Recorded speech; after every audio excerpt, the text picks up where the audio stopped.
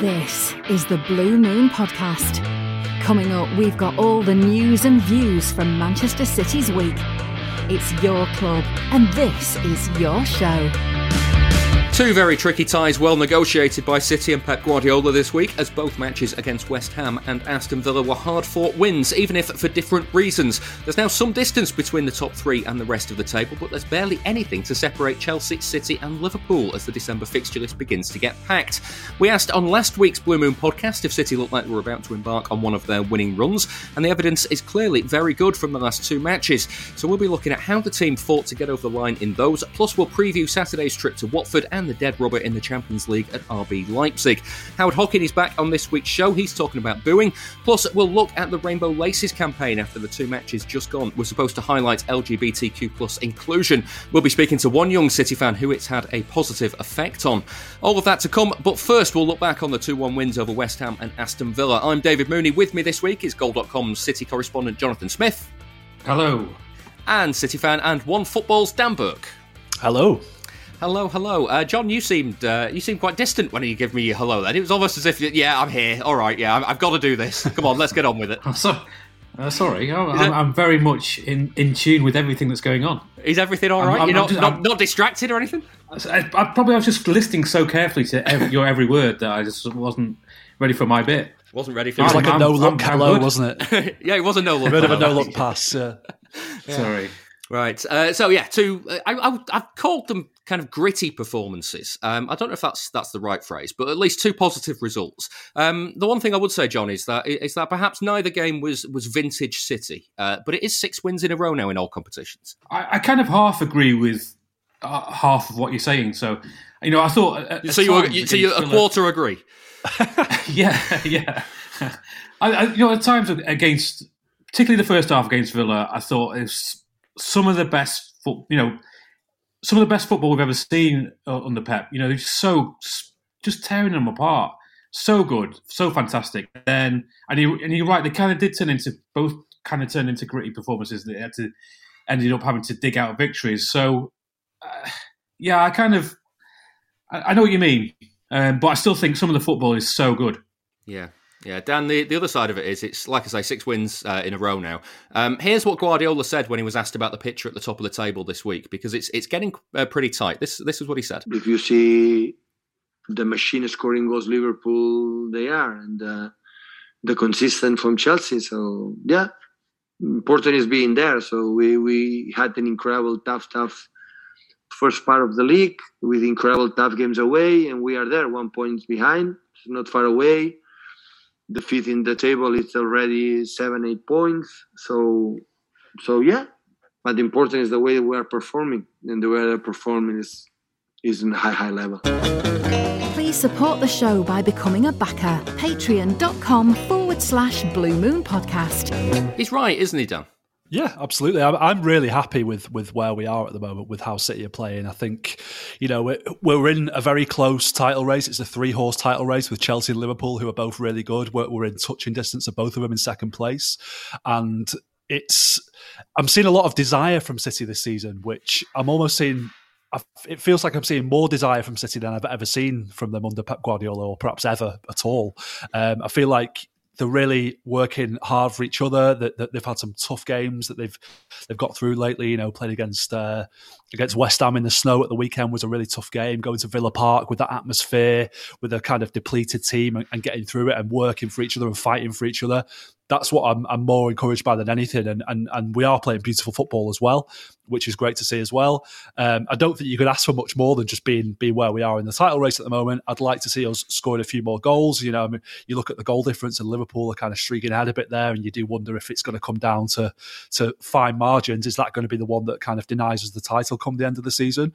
But they're defending really well as well. They've only Chelsea have conceded fewer goals than City this season. So yeah, I think we're playing really well. I'm confident about where we are. I don't know if we are going to win the league, but we're going to give ourselves a fighting chance, and that's all you can ask for, really. I can't believe how I've let myself get into this position, Dan. But I was sitting here when you were saying it's fine margins, but it could come down to. I was thinking it never comes down to goal difference, as if like we don't have personal experience of that. Apart from that one very famous occasion when it did come down to goal difference. Yeah. John, it's 3-2-1 wins in a row now. Weirdly, this run reminds me a little bit of that run they went on in 17-18. They kept winning 2-1 then, but it's slightly different. Back then they kept finding ways to win when it seemed unlikely with late goals. At the moment, it seems to be like they're defending really well when the pressure's on. Do you know what I mean? Yeah, I do know what you mean. It's almost like you turn up to a match, they score, and your first thought is, right, blow your whistle. We've got City are ahead. Let's call it a day and just take the win rather than think about the fantastic football we could be watching or the potential of winning 4-5-0. You can't get away from the fact that they are missing a goal scorer. I know it's a debate that's been raging since the start of the season. I thought at times against Villa, the first 20 minutes, they were so dominant. They could have been, in other seasons, 3 or 4-0 ahead. Aguero would have had 3, wouldn't he? Well, exactly. Before the match, a couple of videos, a couple of Twitter accounts were tweeting out that video of when Aguero became the record goal scorer and most hat-tricks. And I was just thinking, God, if that Aguero was playing tonight, he probably would have had a couple. They're just missing occasionally that instinct of knowing where the ball is going to go. You go back to, Sterling was creating chances, getting to the byline, getting those pullbacks, and there's no one around. And yeah, I completely agree with you on that one. We are at that stage where it's about the wins rather than the blowing teams away in style, which is a lot of fun to watch as well. Yeah, Dan. John mentioned Sterling there. I felt there was a point, kind of like midway through the first half, when the penny dropped that it felt like the old Sterling was back again against Villa. Yeah. The last few games, he's been getting towards those kind of levels, and Guardiola, was fulsome in his praise from after the Villa game, and rightly so. I thought he was our best player on the night, and I think that goal against Club Brugge a few weeks ago did him the world of good. I think that restored a bit of confidence in himself, and yeah, he's playing in a position that we've seen him play in recent years, the kind of varying degrees of effects coming in off the left hand side. But he's looking dangerous again. He's looking like a goal threat. He's creating goals. He's in great form. It's good to see. I didn't know if we were going to see this Sterling again. There's still a bit of talk about his future, about whether he might be looking to move on in January, and the way he's playing at the moment, I really hope he stays. Yeah, this was what Guardiola said after the game. The interesting thing about this is it was completely unprompted. He wasn't asked about Sterling at all, and he just dived in and said this. Today I would like to praise especially one player, with Raheem Sterling. Today he played the best game since a long time ago. So hopefully he can continue in that way, because it was exceptional. In the first half and the second, he was a threat for us, and he deserved all my compliments because he was sensational. You're listening to the Blue Moon Podcast. Facebook.com/Blue Moon Podcast. The criticism he's had, John, lately has been that he's been quite indecisive. He gets in good positions and then doesn't make a decision. And yet, I can't really explain it, but on Wednesday night, the number of times where he got the ball and delayed it and held it and held it and held it, you still felt like he was going to make the right decision at the end of that kind of passage of play. He got himself an assist as well. But the number of times when he got the ball on the left wing, and he was kind of doing that thing, where you have all your body weight on your left-hand side, but the ball on the right-hand side where your right foot is, and it's obvious that you want to cut back onto your right, but then sometimes you'll shift it to your left and kind of sprint in behind that way. Yeah. He was just dominating the fullback, wasn't he? He didn't have a clue what was going to happen to him.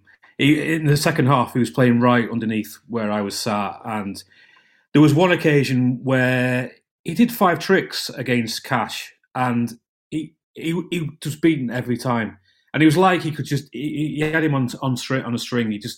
The defender just didn't know which way he was going, and he was just hanging in there. Occasionally, he overplayed it a little bit, but mostly he was making the right choices. And like you say, it was interesting that Guardiola, unprompted, decided to pick out Sterling's performance last night. I mean, he was superb. But in recent weeks, I think, like Dan was saying, I think we're thinking that he's been getting back to his best. And Guardiola has been asked about Sterling, and he's he's not been over the top with his praise. He's been, he was good. He's good. Yeah, good goal today and stuff like that. Whereas last night, I think is like you say, it's the old Sterling. That was the old Sterling. Just full of confidence. I mean, it's kind of the England Sterling as well, because he's been doing it for England throughout this period, but just not been happening for him at City. And like I say, he's been asked about it because I think a lot of people are just desperate to get him to see him get back to where he was, because he's been so consistently good for 4 or 5 seasons. Well, it's him and Aguero, isn't it? Yeah, that have been Guardiola's go-to players. Yeah, but he's been. Yeah, so he's going to say he's been such a big part of the Guardiola story, and it would be a shame to see it fizzle out with these rumours of him leaving and contract talks and stuff like that. Actually, the best solution is that he rediscovers his absolute best, does it for City, and stays for another 4 years, because everyone's a winner. Yeah. I thought he might have to move to the right, Dan, but it hasn't happened that way, has it? I mean, that might have played a part, because I think certainly one of the games recently he kind of did play over there. I don't think anyone has a set position in that City forward line at the moment. I don't think anyone has a set position in the same game. They move around so much. But I think with him more than anything, it was just a case of getting his confidence back a little bit. And I think confidence is more of a kind of universal thing than you think sometimes. It's more of a universal thing and less a personal thing. Like, I think he was not confident, and we could smell that he was not confident, and that gave us a lack of confidence in him. Defenders could smell that he wasn't confident. That made it easier to play against. And the weird thing about it is that during this kind of like rough patch that he had at City, he was England's best player at the Euros and was still performing really well for England in other games. So when he pulled an England shirt on, he had that confidence, he had that self-belief. When he played for City, for some reason it wasn't there. And you could probably trace it back to just that tap-in against Club Brugge that suddenly gave him a bit more self-belief, and look at him go now. Let's just hope he keeps going from strength to strength. Yeah, speaking of someone who's going from strength to strength, John, Bernardo Silva. I'm running out of words to praise him with. With De Bruyne struggling, whether he's been injured or ill this season, Bernardo has stepped up to the creativity plate. Is he simply City's most important player right now? Yeah, I think he is. Because when they need something, he's the one who seems to be doing it more than anybody else. I mean, it was a great team effort against Villa. But if you're looking for one person to pick out, it is Bernardo, and the goal was just ridiculous, wasn't it? I mean, just there was a sort of, it was probably half a second, but it felt like a couple of seconds where the ball was in the air from Gabriel Jesus. The cross came in, and I was sat next to Paul Bayus, the Spanish journalist. Yeah. And I was just leaned into him going, no, and then he hit it first time. I was like, what are you doing? This is ridiculous. just brilliant, just fantastic, and just kind of. I think everyone could see it was going to go in. To do that, to have the confidence, and to kind of expect it to go in, just shows what a level he is playing at right at this moment. Yeah, that's it, isn't it, Dan? The confidence, because in any other season, like, he would take that down. He'd control it, and he would still score, but it would be a case of bring it down, get yourself a better chance. And the fact that he saw it coming over his shoulder and just went, "Now I'm going to hit this." Yeah, there was no need for him to hit it straight on the volley, really. He had time to do something with it, but the way he did it was like a computer game goal. It was like as simple as he just sort of pressed a button on the controller and it flew into the roof of the net. And the way he guided it with this kind of side foot as well was a little bit of unusual technique, but it was just a beautiful goal, one of those that sort of elicits a very strange noise from you when you're watching it and it goes in. Yeah. Can you recreate that for us, Dan? Yeah, go on, give us a go. Like, oh! There we go. I will not confirm or deny whether I made a noise similar to that one either. I want to talk about the defence briefly, because Nathan Ake got chucked in, John. How do you think he did? I think he was good. I think we're always watching him, aren't we? Because the other three are so strong at the moment. I mean, maybe Laporte's going through a sticky period again, but generally, you just think those three of Stones, Diaz, and Laporte in the side you kind of don't really have to worry too much about the centre backs. They might make the odd mistake here and there, but generally, for 90 minutes, they're right on top of it. And when Ake comes in, you get a little bit twitchy. He's made mistakes. He's had games where he's looked good, and then one error has led to a goal or an opportunity, and he's slightly lost his nerve. But Villa pushed that in the second half. They were these long throw-ins. They were getting crosses into the box, and pretty much he stood up well to that. So it was a good night for him, I think. I feel a little bit bad for him, Dan, because he only ever seems to get his chance in kind of makeshift City defences and City sides, and that it's not really conducive to impressing, is it? If you're playing, in a bit of a rotated team, and you can feel that the pressure's on you anyway, and then you're in a team where there is a bit of an experience, or there is a bit of injury, or there's players who aren't quite informed. Do you know what I mean?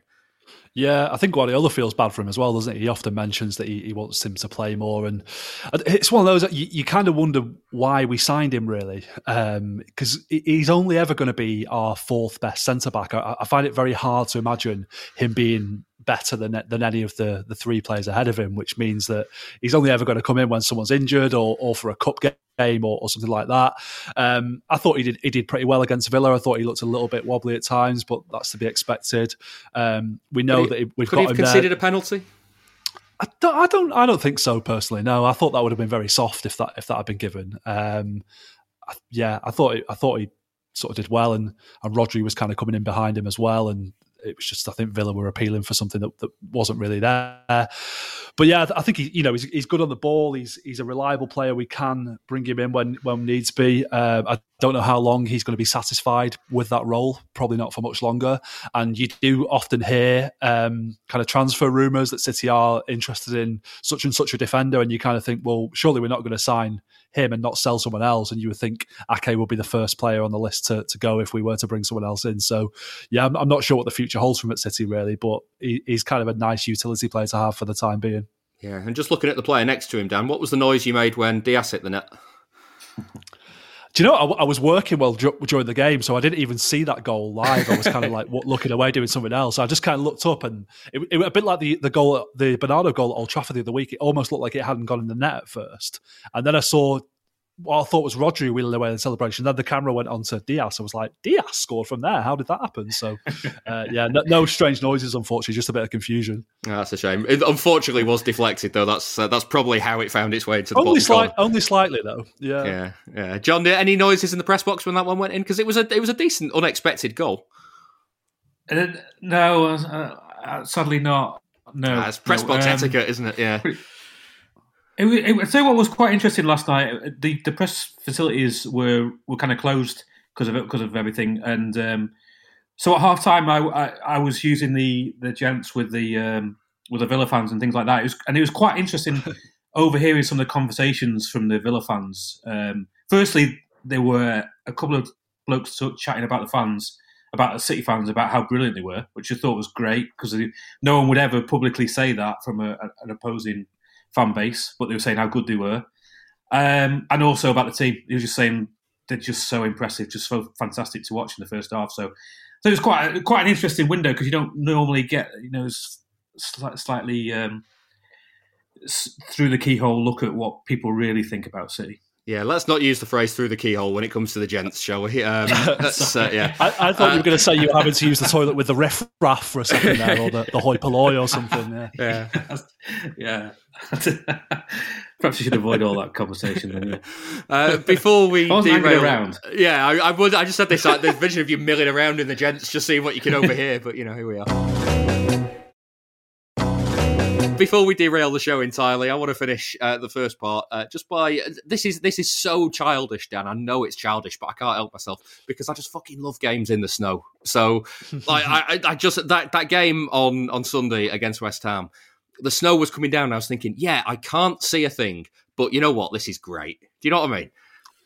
Yeah, it's lovely to see. I love the ball making a trail in the snow when it was moving around. That was very satisfying to see. But the yellow ball, I think it's an absolute disgrace, to be honest with you. Where's the orange one? The orange one was fine. Yeah. Well, the yellow ball is not necessary most of the time because the white ball is perfectly visible in most conditions. Even in the winter when the floodlights are on and stuff like that, you don't need a yellow ball. Then the snow comes down and you can't see the yellow ball. So what is the purpose of it? It's just a marketing ploy, isn't it, basically? Surely it should be orange. That would make a lot more sense. I mean, I was watching this game on TV at the weekend. I couldn't see the ball at times. There was that chance when Jesus had a shot cleared off the line. I had no idea if that had gone in or not for a few seconds. I don't know what it was like in the stadium, but on TV it was, almost unwatchable at times. Yeah, the bloke next to me tapped me and went, "What happened there?" And I went, "I don't know." no idea. I think he hit the post, mate, and he didn't. It was cleared off the line, wasn't it? Yeah. John, I have to finish. Any good memories of City in the snow? There's three off the top of my head, but I won't dive in there just in case you've got one of them. My memories of snow are travelling down to Spurs and getting outside the ground and being told that an hour before kickoff the game was called off. Yeah. The same at Brentford. I can't actually remember any memorable games in snow, sorry. Well, I've got Zabaletta's late winner at Stoke in the FA Cup. That was the first time they'd won at the Britannia for a long time. Fulham at home, when Aguero scored a penalty and the snow fell off the roof of the net. I love that. West Brom on Boxing Day, when Pellegrini went there with no strikers and they won 3-1. Fernando scored. That Stoke one, I feel like that was a dusting of snow more than a sort of heavy snowfall, wasn't it? No, there was reports of snowball fights outside the stadium. Well, that's absolutely sure, yeah. A PSG quite mild for Stoke, isn't it? PSG in the semi-final last season, which is a bit bizarre. Yeah. It was in April. It just took everyone by complete shock, that one. Yeah. Was it more hailstone than snow, that, though? Are we getting bogged down in semantics here? I don't know, but... Yeah. Yeah, none of us are meteorologists, are we? So I think we should probably leave it there and move on. So on Sunday, the scoreboard and advertising displays at the Etihad were rebranded with rainbow colours. In both that match and the game at Villa Park, the captains wore rainbow armbands, and the fourth officials board had its colours changed too. It's all part of the Rainbow Laces campaign to promote LGBTQ+ inclusivity in football. Ahead of the West Ham game, I spoke to 16-year-old City fan George, who told me how much of a positive effect on his life the campaign had when it helped him come out to family in 2019. The Rainbow Laces campaign, I love it. I think it's amazing that it's basically a regular thing now, because we don't have, Premier League doesn't happen during June, which is Pride Month. Rainbow Laces is brilliant in December and November. It's brilliant. It's nice to see, going to different stadiums, all kitted out in rainbows. It's nice. It's a lovely atmosphere, and it's nice to hear, like, from clubs and players that, hey, we support you. You're welcome in this sport. And it's lovely, when you go online and you see, oh, your favourite player's wearing some laces, or they're wearing the rainbow armband in a game. It's lovely to see that. Yeah, I mean, for yourself, how's it helped you? For me, yeah, it's definitely helped me because it's very much connected with my family, because we've all been City supporters ever since I was existed, at least. But really, it helped me sort of come out to my dad, because football's a really, really good way just to conversate. If we can't think of anything to conversate about, we'll just talk about City, because of course you do. But it was really nice, and just to see him. Also, I hadn't have really seen him exposed to this sort of stuff before. Now I know he's been exposed to it multiple times beforehand, but I wasn't so sure. I'd already told my mum, and she was happy for me. But it was when I told my dad, he was proud of me for saying that, and he was proud that I was able to, be comfortable around in such a place that can sometimes be slightly hostile, but it's just nice that I can speak to my parents about it. And it's also helped me talk to my friends about it. It's a wonderful thing. It's really helped me talk to people I know closely who are connected through football. Yeah, it's been kind of that way in, isn't it? That's one of the big things about it, I guess, is that just having that campaign there means you can say, hey, this actually applies to me as well. Yeah, it's like, oh, I'm part of this. This is for, like, people like me. This is people in this massive community that seems to be, it feels like they should be expressed. It feels nice that we have, as much as it's nice to have our own little celebration in the Premier League, it's nice to see it happens throughout. I mean, for example, going into games, you'll see little community banners with rainbows on them, outside of rainbow laces. It's like, oh, that's cute, that's there. And it's nice to show, all throughout the season, especially City as well. There's such a lovely, welcoming community at the Etihad. It's lovely to see that all year round. Yeah, I mean, the other side of it as well, you said to me that your dad's worn the rainbow laces as well. So how does that make you feel? That makes me really proud to know that he supports me, he supports all everyone else who's come out or, in that community. It was that same game, actually, the game that I confessed to him afterwards. It was 2019. It was against United. We lost that game, which was a bit of a disappointment. But they were giving out free laces, and I was like, "Oh, can we put these on?" And he was like, "Yeah, sure." And we put them on, and it's on an old pair of trainers now, but it's just sort of like a sentimental value to them. And when it's like match days and stuff, his work boots, he has them on, and we'll always have little rain, not like a massive, like suit and tie that's rainbow, but just little things. Yeah, just something, a nice little show of support. So it was the 2019 Manchester derby, which City went on to lose. Obviously, then the pandemic's happened, and we haven't been able to go to games for quite a while. It's going to be rainbow laces for City this weekend. When people hear this, it'll actually be the weekend just gone. I'm guessing you'll be having your show of support there as well. Of course, yeah. I'm going to the West Ham game, which will be a really fun time. I can't wait to see the Etihad decked out in rainbows like it usually is. But yeah, I'm always really happy to show support because, it's always that stereotype around the LGBTQ plus community when it comes to football.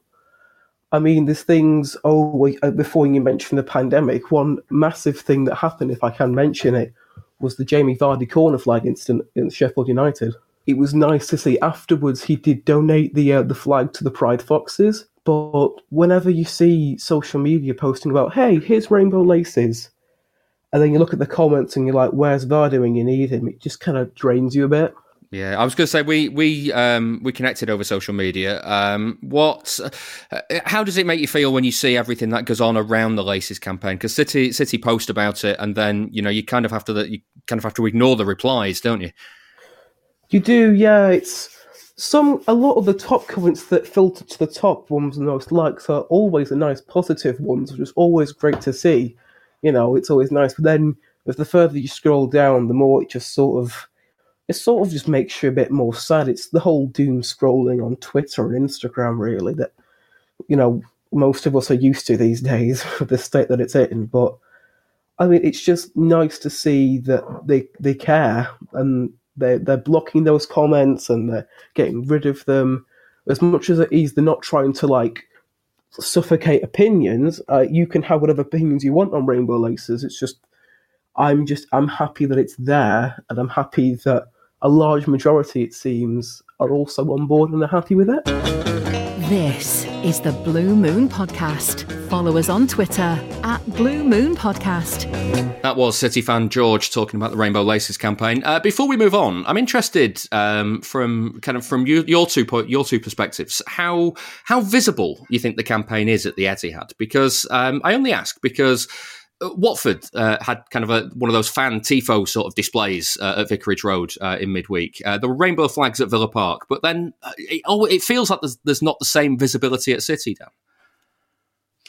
Yeah, I mean, you might be better asking John that, because I'm a bit of an armchair fan these days who only watches on TV, so I don't see an awful lot. I mean, obviously there's the captain's armband, which all Premier League clubs wear now, and the do they still do the corner flags and a bit of branding in the stadium and outside the stadium. So I think it's definitely there. I think it's a Premier League directive, isn't it? The Rainbow Laces campaign. So all the clubs are involved in it. And I think maybe City would I would like to see City sort of doing a little bit more sometimes. You're probably a better place to sort of speak about that than I am. But I think with City, I don't know whether there is a bit of an awareness of the fact that people can very easily level the accusation that, well, your owners are from Abu Dhabi, a country where rights for LGBTQ plus people in particular are really bad. And it's an easy sort of stick to beat City with kind of hypocrisy and a fair stick to beat them with. Even if it is made in bad faith sometimes. So I wonder if that plays into it a little bit. But yeah, I do think they could do a little bit more, but I think it seems to be something that's kind of improving year on year at clubs up and down the country. Yeah, I mean, that's the thing, the kind of improvement of it, because I'm wondering, John, if I've become a little bit too cynical about there not being enough done in the past few years, because I've been critical of how visible it is at City. And now that I'm starting to wonder, hearing the way that George spoke about it and the way that it helped him, the fact that there is any visibility there it's a big thing. The fact that you look at the advertising boards and you do see the rainbow colours, you see the rainbow colours on the scoreboard. It is an example of how it helps people. I think from a TV point of view, it was a lot more visible this week because of the captain's armband seemed to be really quite striking. And like you said, the advertising hoardings, it felt more visible during the match than it has ever been. Around the ground, I wouldn't say so much. I might be being slightly unfair. Maybe I just didn't notice, but maybe the point is that if you're not looking for it, you should still see something anyway. Yeah. I mean, during the lockdown and when matches were behind closed doors, the rainbow flag was quite prominent inside the Etihad Stadium. I can't remember too much if that came across well on TV. The other thing, I don't know what it's like from a sort of fan's perspective. It wasn't so long ago that it was if people were to shout homophobic comments, they wouldn't necessarily be called out. I don't know. I would suspect it's a lot better these days, but I don't know if it's still on the same level as other offensive things that people say. Yeah, my only thing that if there was one change that I would make to the campaign at the moment is I would actually, when you look at the things like the campaigns for no room for racism, kick racism out of football, that sort of thing, we actively talk about the sort of discrimination that it is. Whereas you look at Rainbow Laces, we consistently say football is for everyone, and what I'd like to see more is to say, well, actually, football is for gay people. It's for lesbians. It's for trans people. It's for people who don't identify as heterosexual. And it's as simple as that. It's actually, just give them that name check, because the number of times where you see football is for everyone, what it kind of does is it kind of dilutes the kind of message. And just, I worry that it's this kind of catch-all phrase that doesn't really mean anything. So my only criticism would be, let's make it mean something for future seasons. But, here we are. I thought it was interesting that the video they put out with some of the players from the women's team, which was very well done, and credit to those players who appeared in it. But the women's game is already a very inclusive place for LGBT people. And, there's lots of openly gay players in the women's game and lots of openly gay supporters. And I felt like it was almost just having players from the women's team involved, and I don't know the reason for that. Maybe there was a very good reason for that, but it was almost kind of preaching to the choir, if you know what I mean. I think maybe it's doing something that Liverpool have done with Klopp recently, where he's done a couple of bits of social media around this campaign, would send out a better message than just putting a couple of players from the women's team in there. Yeah. I would like to see more of the men's players involved as well. Yeah. Right. So it's time to move on and look ahead to this weekend's game with Watford and the Champions League game with Leipzig. Let's bring in David Walker from the Rookery End podcast and from The Athletic. David, how's life changed under Claudio Ranieri for you? It's definitely changed for the better, although we haven't picked up loads of points. Partly because of the fixture list, I think, in terms of playing some of the top teams. But the performances, I don't know if any of you saw the game against Chelsea on Tuesday night or Wednesday night, sorry. And, that really spoke volumes just about how far we've come under him. We look a completely different team, a lot more focused and organised, a lot more up for it, especially going forward. We are pressing really well, we're fighting more. We look dangerous. We're causing teams problems. Still quite frail at the back. We're still conceding soft goals, gifting teams goals too often still. We still haven't kept a clean sheet this season. But in general terms, the team look in a lot healthier place than when they were in the first few games of the season under Xisco. Yeah, what's form like at Vicarage Road? Is that is it any different at home to away from home? Well, we've had a few big wins. We've had a few good results away. We had like the big win against Everton away from home a few months back or a few weeks back. We had the big win against Manchester United at home. We're quite a similar team away from home as we are at home. There's sort of really been a bit of a, not a real clear pattern either way, but we do definitely favour playing on the break. So I think that has suited us against some of these bigger teams who are going to have more of the ball than us, and we've got a lot of pace up front. The likes of Sar's injured at the moment, but the likes of Josh King, Emmanuel Dennis, João Pedro, they're all dangerous players. Even Kiko Femenia at fullback as well, who's quick on that side as well. So we definitely favour playing on the break. So it does suit us, perhaps over the course of the season, maybe to play, to be a better away side than at home. But in this recent run, when we've been playing some of the bigger teams like Chelsea, like Man United, like we will do against City at the weekend, it kind of suits us as well. A little peek behind the curtain for listeners here as well. I bumped into David at the FSA Awards on Monday night, and there was a few other podcasters around there, and we were talking about potentially doing a Watford City Heaven City Hell for the Patreon page. And David, do you remember the last time that Watford actually beat City for that we could possibly have a heaven or a hell game in this fixture? I mean, off the top of my head, I wouldn't be able to, but I have, in preparation for this, got our record up against each other and I'm just looking now. I mean, when was it? I've just had to search for the record as well. 1988-89. You beat us 1-0. There you go. There you go. I mean, it's been it's been a terrible record over the last few decades, then, let alone over the last few years. But I think your aggregate score against us in the last the last 3 times we've played you is 18-0. so you're not exactly our favourite team to play. Well, I've got it as I wrote it down in Guardiola's tenure at City. It's 39-3. Only Burnley have conceded more goals to Guardiola City than Watford have with 44. But Burnley have played City a few more times. Well, there's some consolation at least that Burnley have had a rougher time. But I just don't understand. I'm going to be talking about this later on our From the Rookery End pod. It's not like you do this to every team, Burnley accepted. Villa the other night, you scored against you. West Ham 2-1 the other day. Like, there are plenty of teams that if you beat them, you only beat them by 1 or 2 goals. I just don't understand why you're such kryptonite to us. Well, the thing is, let's bring in Dan. When you see this from a City point of view, you see a fixture against Watford. Like, genuinely, you don't turn up and think, oh, another game we're going to score 6, do you? Surely not. No, definitely not. No, I'm always wary about going away from home, particularly against teams like Watford. Maybe I shouldn't be, but yeah, watching Watford recently, I mean, it seems like they either have score loads of goals and win like they did against Everton and United, or they sort of draw a blank and lose. I saw the defending of the game against Leicester at the weekend was really poor, and as David said, they were pretty good against Chelsea, a bit unlucky, I think. So I think it's they're a bit of an unpredictable opponent, really, which is not ideal for us at this moment in time, going into a game where we've had a few games coming thick and fast. We're a little bit threadbare squad-wise. All right, we've got a few players coming back, and I wouldn't expect what fans to be getting the violins out for us or anything like that. But it's a stage of the season where we are stretched to the limit a little bit, and coming up against an unpredictable opponent isn't ideal, really. I'm not totally confident that we're going to go to Watford and score loads of goals.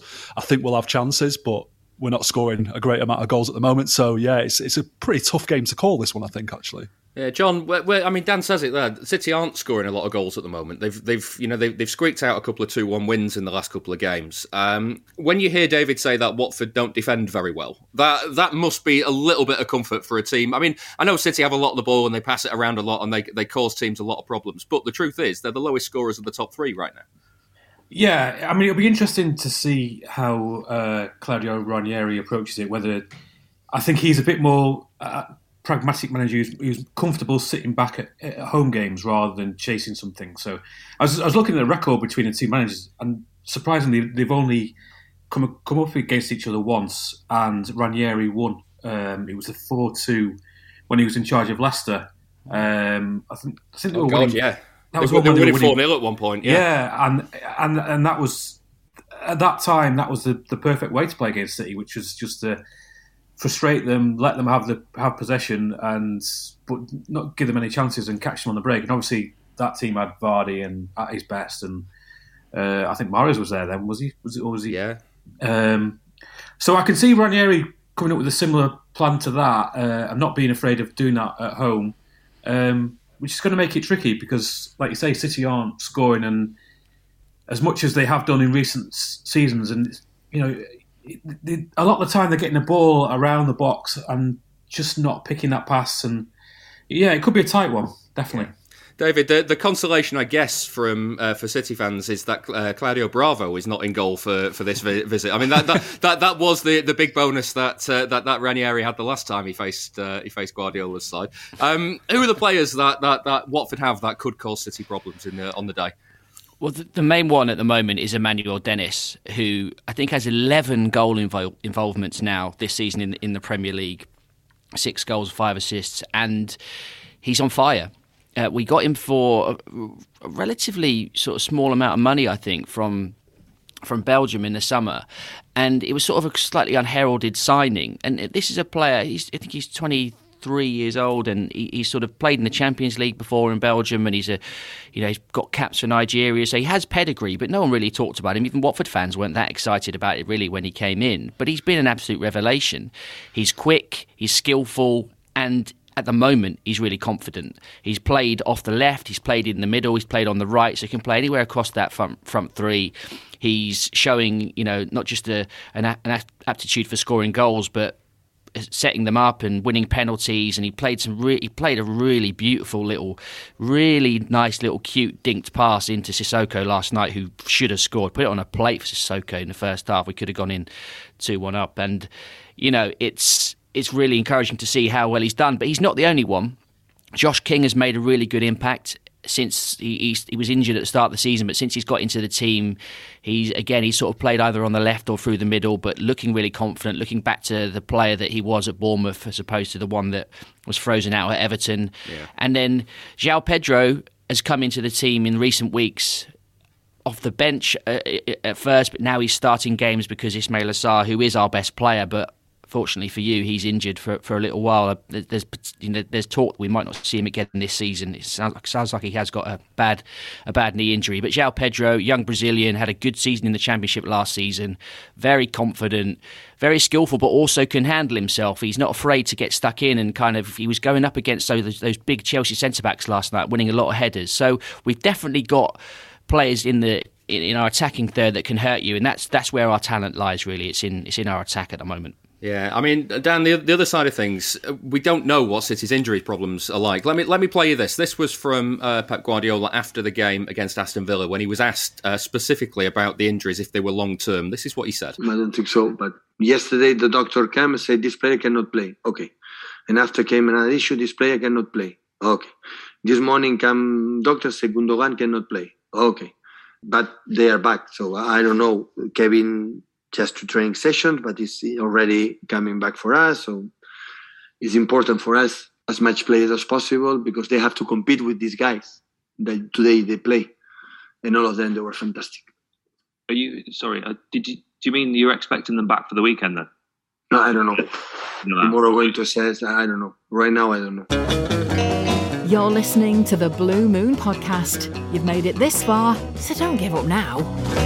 So we don't know what situation City are going to be in, Dan. I mean, there's the likelihood that Stones could still be out. Laporte will be back because he was out with suspension, but Walker could still be out. It feels like City could very much still be on the cusp of having like 11, 12, 13 available senior players there.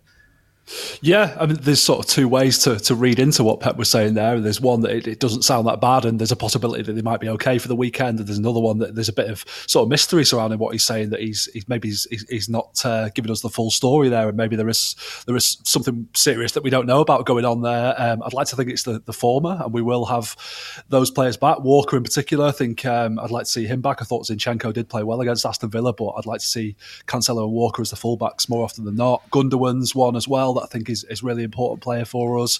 I wouldn't imagine De Bruyne would be fit enough to start at the weekend, having recovered from COVID. Surely it's going to take him a little bit of time to get up to speed, and we don't really need him to start if Gundogan and Bernardo are fit. You don't know whether Grealish is going to be ready to start after his little cameo against Villa.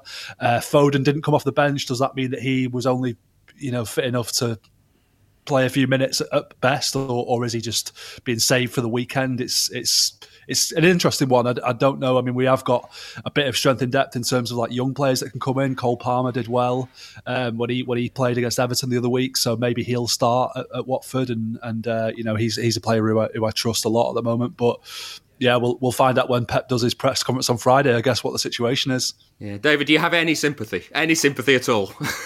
Well, I can, because we've got a lot of injuries ourselves at the moment, so I can certainly. You don't have to be polite, mate. You don't have to be polite at all. We have got Sarr out, as I said. Adam Messina went down with an injury last night. We don't know when. I don't think we've heard yet as to the seriousness of that injury. We've got Francisco Ciralta, probably our best centre back, along with Nicholas Nkulu, are probably our next best centre-back. They're both injured with no real sign of returning anytime soon.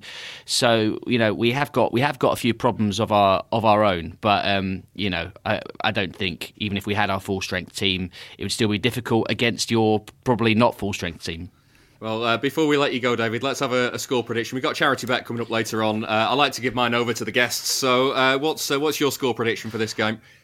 Well, I'm going to say that we'll get a bit closer to you than in recent encounters, but I still think you'll win. I'm going to go with a 3-1 win for Man City. A 3-1 win. We'll put that through the charity bet a bit later on. But for now, David, thank you very much. David Walker from The Athletic and from the Rookery End. Cheers, guys. John, I just want to, looking ahead at the Leipzig game as well, which is coming this week. Obviously, what we're talking about with Dan there, with the injuries, how does Guardiola keep it fresh in these games? Is it simply a case of Leipzig comes along and everybody gets a rest? It's almost a team that we don't recognise purely because City are already through. I think that's the way I would, and a lot of fans would like to see it happen. Pep generally doesn't do that, though. He RB Leipzig still got something slightly riding on it. They want to qualify for the Europa League, so it's kind of important that they win the game. And I think for that reason, Pep will take a reasonably strong squad. But you were talking about the who's available for Watford, and this is a chance to actually have a week off, and maybe for quite a few senior players to not make that flight to Germany. It's in lockdown over there. There's restrictions and stuff like that. So there was half a dozen youngsters on the bench against Villa. So and obviously we know about Palmer. We know the quality of McAtee, but Wilson Esbrand looks like he can do a good job. It might be an opportunity for him. Who else are we thinking of? Mbete was on the bench as well. Centre half looks really good. Pep really rates him. And then, you may be sort of sprinkling a few senior players like Ake, Zach Steffen, Zinchenko maybe. Some of the players who aren't playing regularly, and an opportunity for them. So I think it'll be a kind of a semi-strong team. Maybe, how many times have we gone into Carabao Cup games against, I don't know, Burton Albion or something like that, and suddenly Kevin De Bruyne is on the team sheet, so he's not averse to picking big players for games that you wouldn't necessarily think were big matches. Yeah, the classic is that Burton game where the team was ridiculous, wasn't it? Really, all told. It was a semi-final, though, wasn't it? It was. But yeah, this is a nothing game. This is a total dead rubber. So he'd be a bit foolish to pick an important player for this, I think. Yeah, but I think that second leg at Burton when they were already 9-0 up, and I think didn't Sterling play in that game? I think in fairness, the second leg was only Sterling and Aguero in that game. So I think you can't be too careful. Yeah. 9-0's the most dangerous score in football, isn't it? Dan, you're obviously in Germany right now. What is what John mentioned restrictions? What is going on over there at the moment? Well, there's sort of talks about a nationwide lockdown. Some states have already locked down somewhat. Football is being played behind closed doors again for a little while now. So this game, it's Leipzig is in Saxony, and that was already called a few weeks ago that the game will be played behind closed doors. There's a game coming up between Bayern Munich and Borussia Dortmund that's going to be played behind closed doors as well, and several others. So it's a bit of a shame for the fans who would book tickets, because it would have been a really nice trip over here for them at this time of year with all the Christmas markets. Leipzig's a lovely city at this time of year, but unfortunately, no fans. So it's going to be a bit weird going back to that, actually, because I've got used to fans being in stadiums. It's going to feel like really strange again. Yeah. Obviously, John was talking about the young players as well there. You mentioned Palmer a bit earlier on. McAtee's what I'm interested in, though, because he's not had the first 2 minutes that Palmer's had this season already. He's come off the bench a couple of times. All I'm thinking of is, do you remember the Shakhtar game? The dead rubber in, I think that was 17-18. I think, did Foden get his first start in that game? Was that around about that time? I'm just thinking the same sort of thing for McAtee here. And he played left back as well, I think, didn't he, in that game? Yeah. Yeah, this is a great opportunity, isn't it, to play him? I mean, I would like to see a sort of similar team to what we put out against Wickham in the Carabao Cup, and obviously De Bruyne and a couple of other senior players played that day, but it was mostly youngsters. I'd like to see Wilson Esbrand playing again, McAtee playing, Lavia playing, Palmer starting. Give Stefan a run out in goal, and you can sprinkle a few senior players in there, the likes of Nathan Ake and maybe Zinchenko, players who haven't played an awful lot this season. Fernandinho, maybe get him in there to sort of lead the young players, but. Yeah, like I said, I think it'd be very foolish to risk an injury in a game like this. And it's a nothing game for us. It's an important game for Leipzig because they need a win to finish third and get in Europa League, really. So they're going to be up for it. They're going to be going full strength. And if we get beat, we get beat. So what? But let's not get any injured players because that'd be ridiculous. Yeah. Right, well, there was another win on last week's podcast on the charity bet. That means we've now raised £830 for Man City fans' food bank support. They're collecting donations of food and of money for Manchester Central Food Bank. They help people living in poverty in the city. William Hill is giving each of us a £10 correct score single, and there's 2 more games to come. We'll start with David's prediction against Watford, which was a 3-1 City win. That's 10-1 and £100 if he's right. John, what are you having for this one? 2-0 to City. 2-0 to City is 11-2 and £55 if you're right. Dan, what's your scoreline for this? I've gone for a 4-1. 4-1 is 16-1 and £160 if you're right. Now, bearing in mind that none of us know what's coming on this Leipzig game, that makes this one a really, really hard one to predict. So I've gone for a 1-1 draw. That's 7-1 and £70 if I'm right. John, where are you going with this one? If you're thinking about missing this one, don't. It's going to be 3-2 to City. An absolute classic. 3-2 to City, an absolute classic, is 20-1 and £200 if you're right. And Dan, what have you gone for? I'm going to go for a 2-0 to Leipzig, actually. I think they need it more than we do. 2-0 to Leipzig is 22-1 and £220 if you're right. You've got to be 18 or over to gamble. Prices can change. And for more on responsible gambling, take a look at begambleaware.org. You see stats pop up all the time about clubs and players, and you want to know that exact thing about City. There's an answer. Statscity.co.uk. Want to find out all of the players who played alongside club legends like David Silva, Sergio Aguero or Vincent Kompany? Or maybe you'd like to know which team found it hardest to score past Joe Hart. You can find out City's record in every competition, at every stadium, and under every manager. Just go to statscity.co.uk and browse away. That's statscity.co.uk.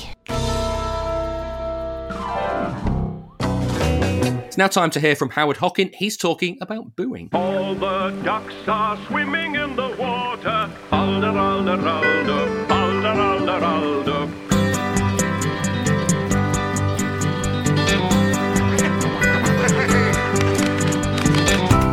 Booing. It's weird when you think about it. Never been a booer myself, except for Gary Neville, which was understandable. I rarely even muster the energy to boo the Champions League anthem, should I have reached my seat by that point, of course. We all knew it was going to happen, of course, but the reception Jack Grealish got on his return to Aston Villa is still depressing to consider.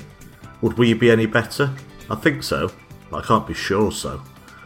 We're a pathetic bunch really, us football fans. A player leaving is treated like your wife, husband walking out on you, and taking the dog and all your Panini sticker albums with her or him, and the sriracha sauce out the fridge, which is well below the belt. How dare Grealish try and better his career? He could have been a legend at Villa Park, which is obviously preferable to winning loads of trophies. There isn't a direct parallel at City to compare whether a similar situation at City would reduce us also to the level of whimpering crybabies we've seen with some Villa fans, though the way James Milner is referred to for winding his contract down and once doing the Lassu goal celebration is the closest we have got. I've always found it a bit weird, to be honest, the reaction to him. And for the record, players should always feel free to celebrate goals against ex-teams. You're not there anymore after all, live for the moment. Then of course I remembered there was a similar situation for City. So to get right to the point, push your imagination to its absolute limits until you almost pass out. An imagination that can visualise getting jetpacks to work, unicorns roaming wildly through Wythenshawe Park, and Phil Jones nudging out Lionel Messi for the Ballon d'Or. Now imagine City fans, any City fans, even a single City fan, booing Sean Wright-Phillips shortly after he moved to Chelsea, or at any point in his career. You can't, obviously, because why would we? And that same question should be directed at a minority of Villa fans. The kid that joined Villa at 6, loves the club with all his heart still, helped you get promotion and kept you up, then got you £100 million in the bank, and you're booing him for a career decision. Shame on you. With Sean, perhaps there was a slightly different situation, because we knew our place in the pecking order, which was a big factor in accepting our fate. A section of Villa fans seem to believe their club is on the cusp of greatness once more, making Grealish's decision all the more baffling. Deluded football fans? Well, I never saw that coming. But then, as I've already alluded to, we cannot be surprised by the actions of football fans. This is a fan base, one of many, of whom a minority booed Raheem Sterling when he touched the ball. Norwich fans once booed his every touch too. Norwich fans. While other fan bases have been booing Grealish all season for daring to move from one club to another, the first time this has ever happened in the history of association football. Sheep, devoid of free thought or logic. It's as ridiculous as me sat in my seat at the Etihad booing Leon Bailey every time he touched the ball. It was quite entertaining, truth be told, as rumours circulated that City were after Grealish to witness the Villa fan base, again a minority, inhabiting social media platforms, going through the many stages of the grieving process. It naturally began with denial and outright disdain at the possibility of him leaving. This ramped up and up the stronger the rumours became. When it was clear to all it was probably happening, emotions switched to anger as this traitor who claimed to love Villa to the core was now going to go back on that love and leave. But you can't love a football club and play elsewhere, it seems. That's impossible. If you blinkered, anyway. Now it's developed into a constant surveillance operation, keen to undermine just how good he actually was and is, never rated him anyway, etc., and picking out any performance under 8 out of 10, any period in time when he doesn't score and assist goals. It just makes the grieving process easier for football fans at the end of the day.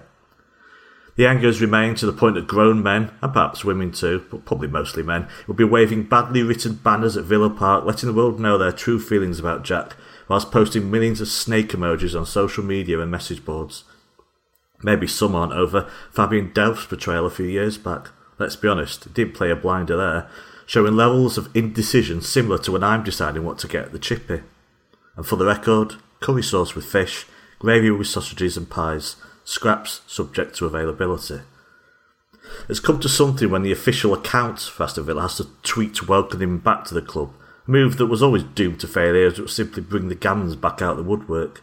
It could have been different. He could have left on good terms from all sides, earned the gratitude of the fans for all he's given to the club, and everyone could have moved on with their lives. But that's not how many football fans operate. So if the status of the two clubs was ever somehow reversed and Phil Foden went to Villa, would we behave any better? I would, but perhaps others may not. But it still baffles me that so many fans do not understand that this is just a job to players. Yes, it's no normal job, and unique emotional attachments can form, but those same emotional attachments that all fans have for their own club can severely cloud judgments and dispel all logic. There's ways and means of going about it, of course, from the player's perspective, if you want to move, which is why many will be aggrieved, should it be true, and I have no idea if it is, if something like Ferran Torres demanding a move in December whilst injured comes to pass. Grealish himself, though, was the perfect gentleman. Never moaned, never leaked stories to the press, always spoke of his love for Villa and still does. He made a tough decision, and that is that. And if a club wants to get rid of a player, and the fans want rid too, then we cannot really complain when the roles are reversed and a player wishes to leave. Yes, they're under contract, but isn't that just a financial document to protect clubs?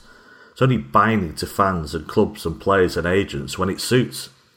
The problem is when a fan base assume a player has an emotional connection with their club that is not reciprocated. Cristiano Ronaldo had no qualms about joining City, while there were still United fans who thought he was essentially on loan to other clubs for the last decade or so.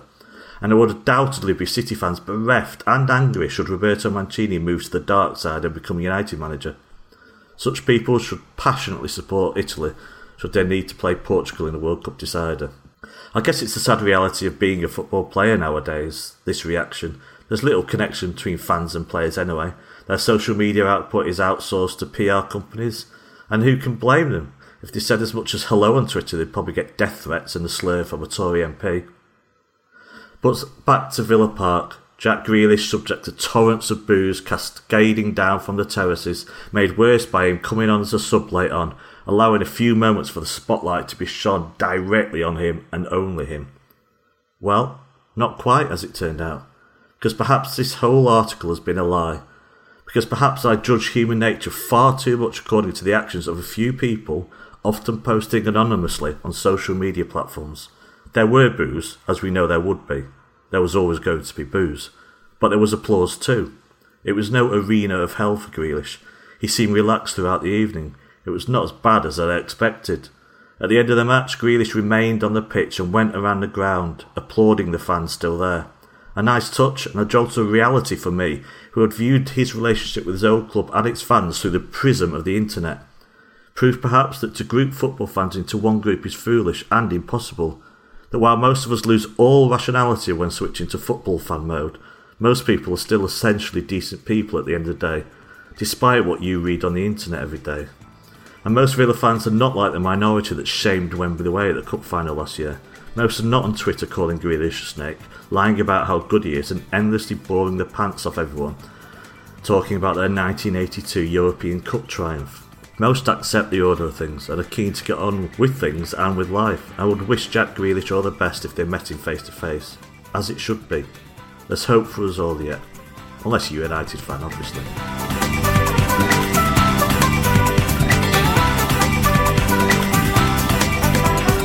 All the ducks are swimming in the water. Hi, this is Ian Bishop. You're listening to the Blue Moon Podcast. This is the Blue Moon Podcast. That was Howard Hockin. Just before we move on, Howard mentioned it there. John, the prospect of Roberto Mancini managing at Old Trafford. How would you feel about that? Well, as professionally, I think that he would be a good appointment for United because you can see with what he's done with Italy that he's still a good coach. He got I don't think that's a particularly great. It's a good squad that Italy have got, but I don't think it's a brilliant squad. But he managed to get them through to the final and win the Euros. Although obviously now they're struggling to qualify for the World Cup, but he's coaching wise, he's still very good, and he would make a good appointment, even though he'll ruffle some feathers at Old Trafford like he did at City. But we all know we don't want your professional opinion here. I want to know how you feel about Mancini possibly going to United. Yeah, I think it would obviously damage his legacy. There's no doubt about that. I think when he left, I was working at the Manchester Evening News at the time. He took out a full-page ad thanking the fans. I think he was the first person to do that, and I thought it was a brilliant touch. It's very simple, but a really clever way of getting across like how special it was his time at City, and it would there's no doubt about it. It would tarnish it if he was to go to United. So yeah, I would hope as a City fan that it doesn't happen. Dan, would you be able to console yourself if it happened?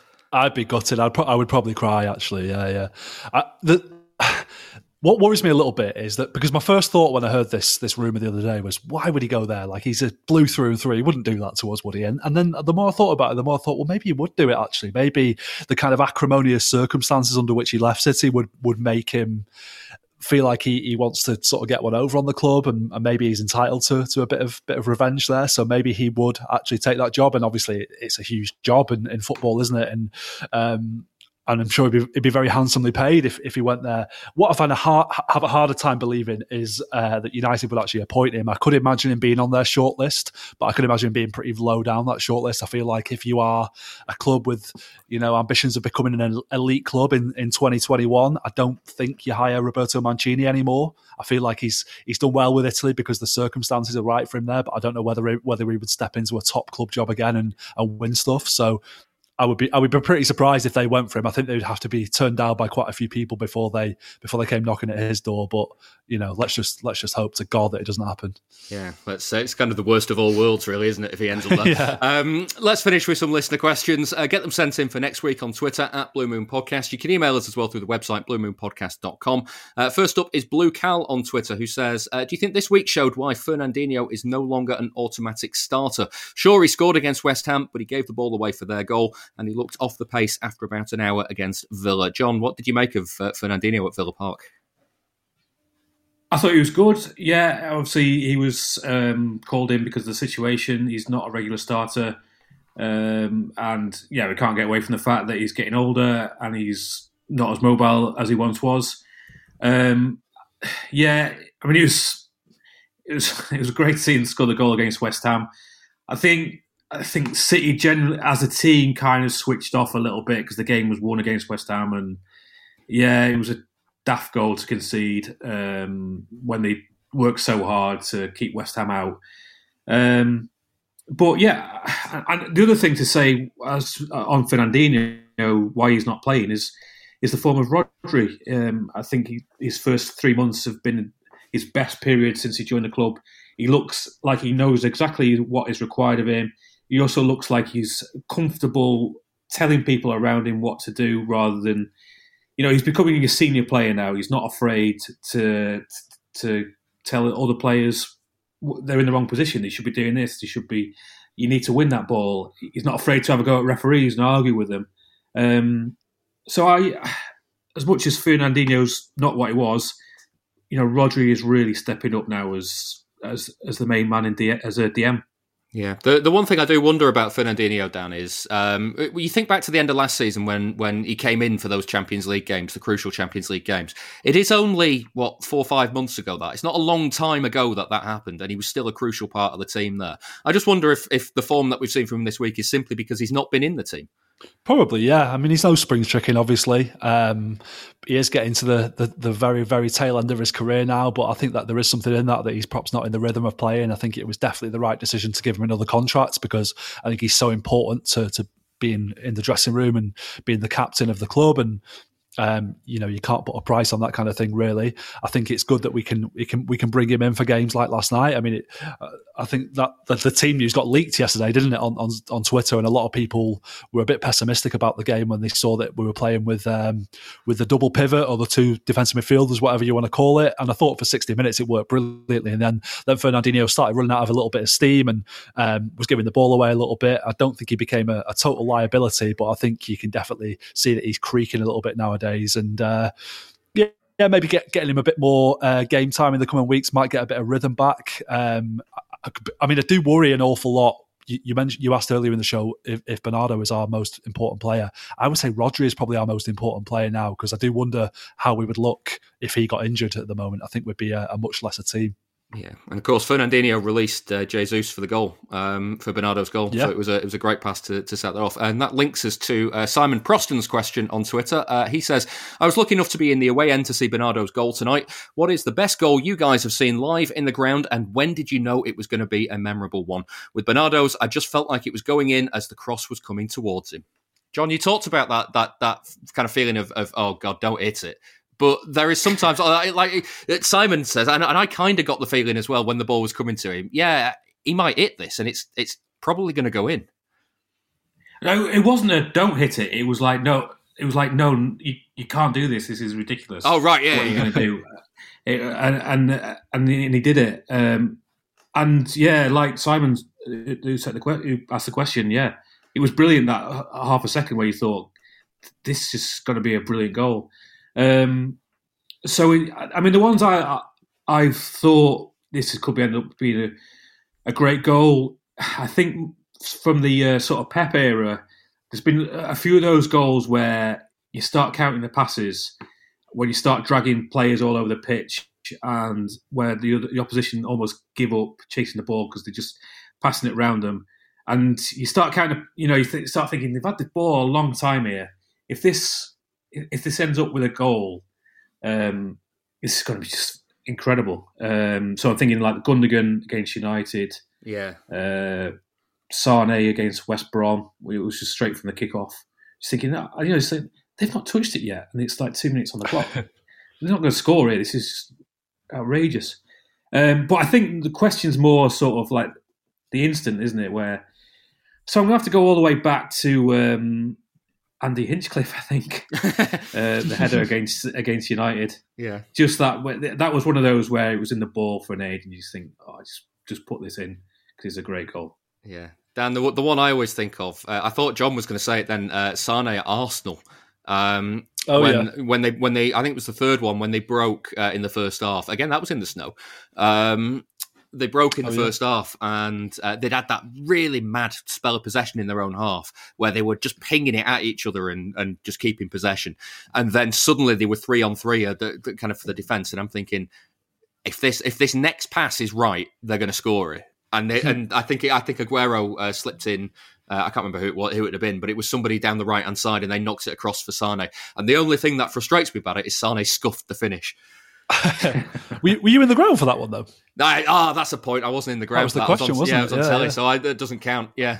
That's a shame. Well, my answer to that question, for ones I was in the ground for, I'm going to go back a few years now, because I think what makes these goals for me so memorable is that they were quite rare at the time. I mean, you think we scored 2 amazing goals against Everton the other week that have sort of been memory hold already, really, by this Bernardo one. But, back in the day, we didn't score goals like this very often. So I always remember Nicholas Jensen against Leeds at Main Road. That's one of my favourite ever goals that I saw. I was in the north stand at the other end of the pitch. I just remember the guy behind me jumping on me. It was so kind of surprising that happened, and the way the ball kind of beautifully arcs off his left foot into the far corner is just magnificent. I remember Danny Mills' goal against Everton very well as well. That was a very unexpected goal. And another one to throw in, I was in the ground for this one, was Michael Ball at Preston. Because Bernardo Corradi did something ridiculous on the edge of the box, because he scored 3 times in his entire City career, but they played it into his feet, and he flicked it up, turned and volleyed it, and it hit the inside of the post and bounced out. And I was right behind Michael Ball in the away end, and I could see him running onto it, and I thought, he's going to hit this. And then he hit it in off the same spot on the post and into the back of the net. And it was one of them that because I was so directly behind the shot, I knew it was in the second it left his foot. Yeah, well, the other one I was going to say as well was Stephen Ireland's last-minute winner against Reading. Not only was it a beautiful goal, but it was a last-minute winner, so that automatically takes it up about 10 points, doesn't it? And of course, Martin Demichelis against Fulham, which was a game we mentioned earlier, I think, wasn't it? So that was a beautiful goal from him. Yeah, not often that a player celebrates. Really. Yeah, not often that a player celebrates before it crosses the line, but here we are. Yeah. Always good to see. Right, so that brings us to an end for this week's Blue Moon podcast. If you've enjoyed the show, please go and give it a rating and a review wherever you can, but especially on Apple Podcasts if you can.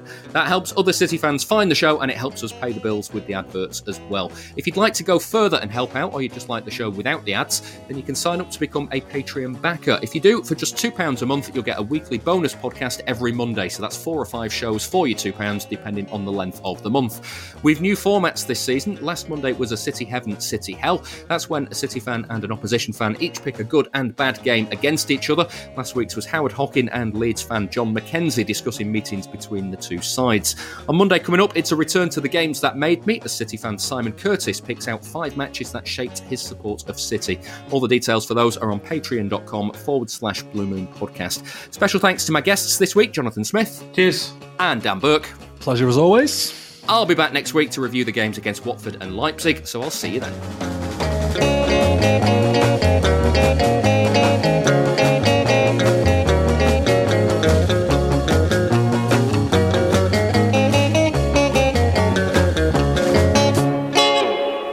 was the Blue Moon Podcast. Please support the show. Patreon.com/Blue Moon Podcast.